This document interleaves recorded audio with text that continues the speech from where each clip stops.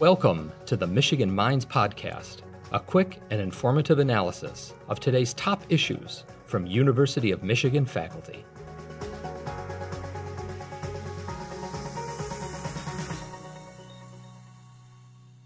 This episode of Michigan Minds is part of a special series from University of Michigan Public Engagement and Impact in collaboration with the Office of the Vice President for Research to discuss firearm injury prevention.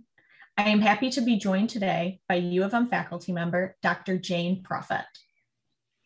Hi, Erica. It's great to be here. Can you please formally introduce yourself to our listeners and share a little bit about your role at the university? Yes, I'm Jane Proffitt. I am the Associate Dean for Research at the Penny W. Stamps School of Art and Design at University of Michigan. This is my third year at University of Michigan, and I'm having a really great time working with our faculty and students at Stamps. And my role is really to do whatever I can to help them do more of what they're already doing so well. Their creative practice, their research that might lead to exhibitions, papers, and public events. Sounds like a fantastic role. And in what areas does your research focus? So my own personal research comes out of my background as a visual artist, but also from working with scientists for the last 25 years. So most of my own work, whether it's an installation, a sculpture, is made in collaboration with scientists, many of them from medicine. And often I use computers or computational processes in my own art practice. And like a lot of artist academics, I also write published papers about the work or the underlying ideas. That's a fascinating focus area, bringing in that medical and research aspect. So I want to ask you a really broad question. How does art bring an added value to the conversation that we're having today, which is about gun violence prevention? Well, I think it does this in a number of ways. So first of all, let's situate it at Stamps in the University of Michigan, which has this, very broad group of disciplines. It's very exciting for people like myself who work across disciplines, but that is reflected in the faculty work at Stamps. Stamps has got lots of faculty and students who make art and design projects that directly relate to health and well-being. When we think about firearm injury prevention, we're thinking about this as a public health issue. And so therefore there's a natural connection there. As well as a lot of the artists and designers at Stamps engaging with topics and making work that relate to public health and to health and well-being, we've got a lot of other artists who work in what we might call socially engaged practices. They work with communities. We have a long history of this at Stamps, and therefore, again, there's a connection for why the kind of work that the Stamps faculty and students do could relate very well to any kind of public health project or messaging.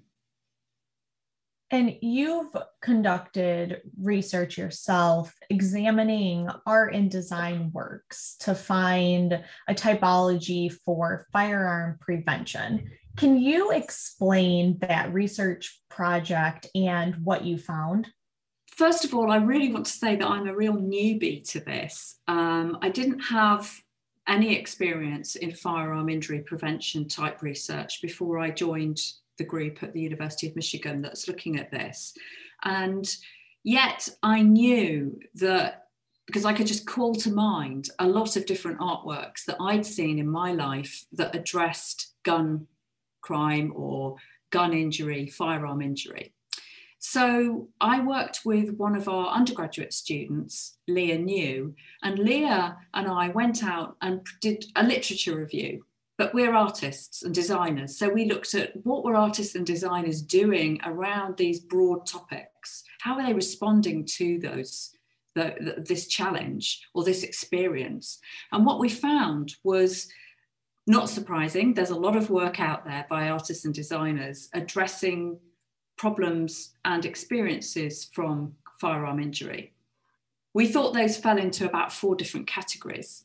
One category would be social commentary work. So there's an event or a series of events or a tragic trend in gun-related injuries, and artists are responding to that, and members of the public are part of that response. They may even ignite that response. They may even drive that response. An overlapping area is what we might call social engagement, where the work itself may be made with or by big community group participation, rather than being a response from an individual artist to a social situation. We came up with another category because we found it was so prevalent, and it's not that common in art and design, and that is lots of the projects were collaborative, and collaboration might be between different professional disciplines, rather like the Firearm Injury Prevention Steering Committee at University of Michigan that brings people together from so many areas. But the collaboration might be equally, it might be about members of the public joining with professionals. We also looked at design. Why would we look at design separately? Well, one of the reasons is that to design for a reduction in firearm injury, we think is an important way forward. So what are, based on this work and with the community and social engagement, what are some of the positive outcomes that art and design can foster in communities? When artists and designers engage with these difficult or controversial topics, they encourage people to think, to come together. Some of the artworks are basically healing. How do we come together after some very traumatic experience and heal from that process? And in other ways, it may just be about opening up the conversation. When topics are very polarized, it's really important to find spaces where we can meet and talk, or even just privately look at something and have a different thought. How do these outcomes bring a new perspective to exploring the challenges of firearm injury? Well, partly it's about raising awareness. You can tell from my accent that I'm a Brit. And so I grew up with a very different perspective and experience around firearm injury in the UK. We've got different laws on gun ownership, for example. But I grew up in rural England, and my mum was a suicide prevention volunteer. And so I knew that farmers were tragically dying by suicide, often with guns. However, lots of people, when they think about firearm injuries, don't think about people dying by suicide. In Michigan, that's 60% of all firearm deaths. And I think that one of the things that artworks can do by making spaces for contemplation, or works that encourage people to consider a topic from many different angles, is to actually clarify. They can give information as well as providing space to be with that information. What does all of this say about the overall impact that art and design can have, and how can people become more involved in this type of effort? And you talked about social engagement. How can people be more of a part of that? Well, I think one thing that hasn't happened very much is the commissioning of artworks, of design projects with associated evaluations that would show how impactful those activities and interventions, we might call them, might be.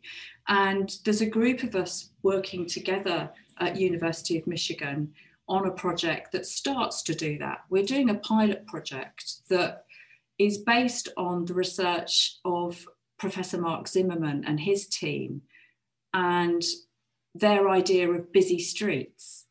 In busy streets theory, if you have a mowed lot, a tidy vacant yard, there is less crime in that area.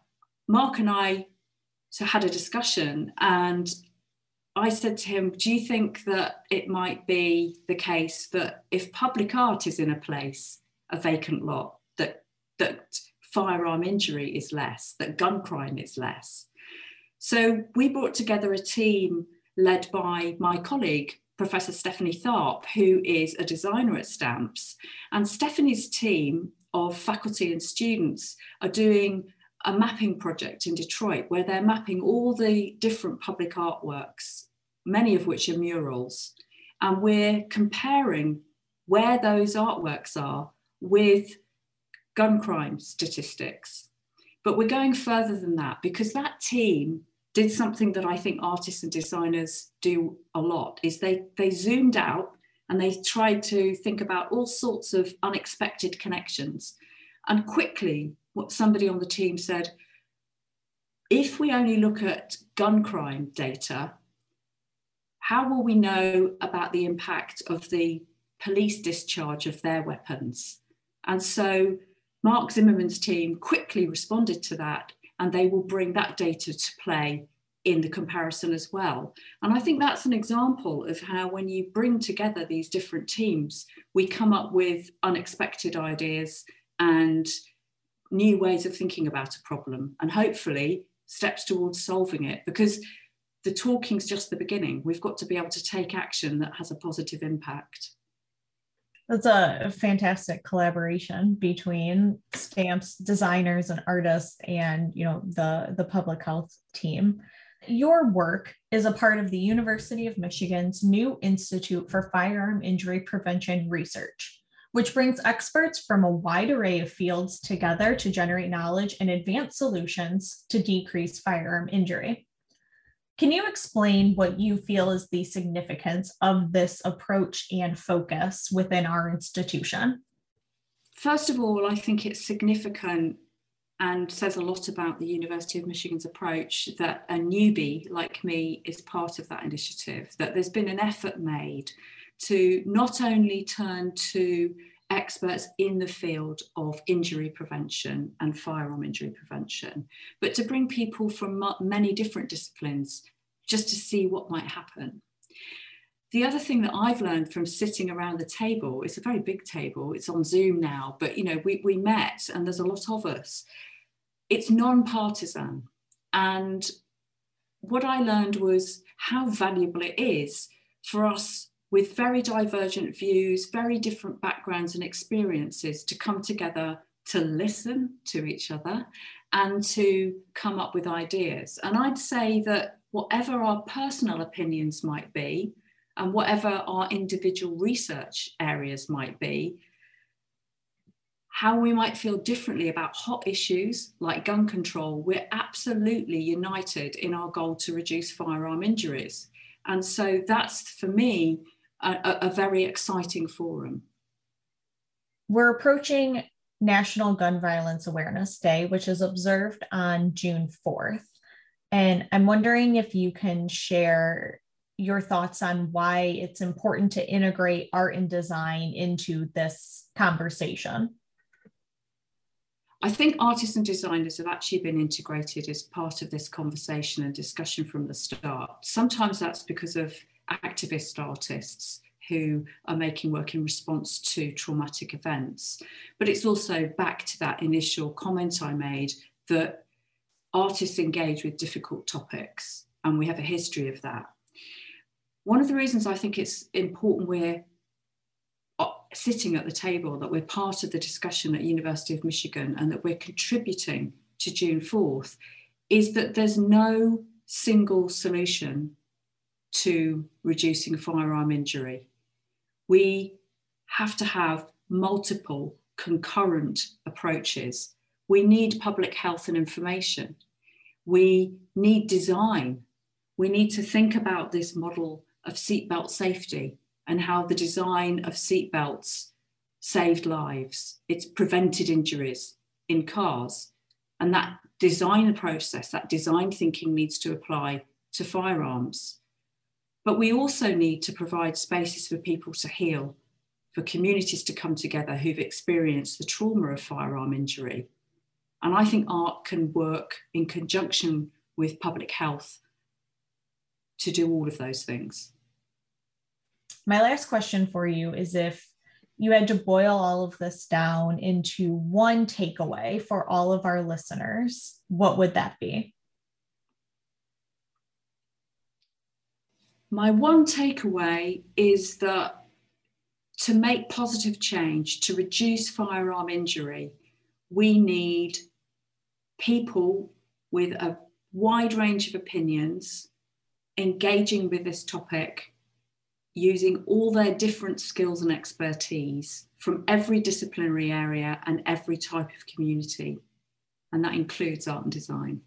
Thank you so much, Dr. Proffitt, for joining Michigan Minds for this special series and sharing so much valuable information about the role of art and design in firearm injury prevention. Listeners can learn more information at firearminjury.umich.edu. Thank you again. Thank you. Thank you for listening to the Michigan Minds podcast, a production of the University of Michigan. Join the conversation on social media with #UMichImpact.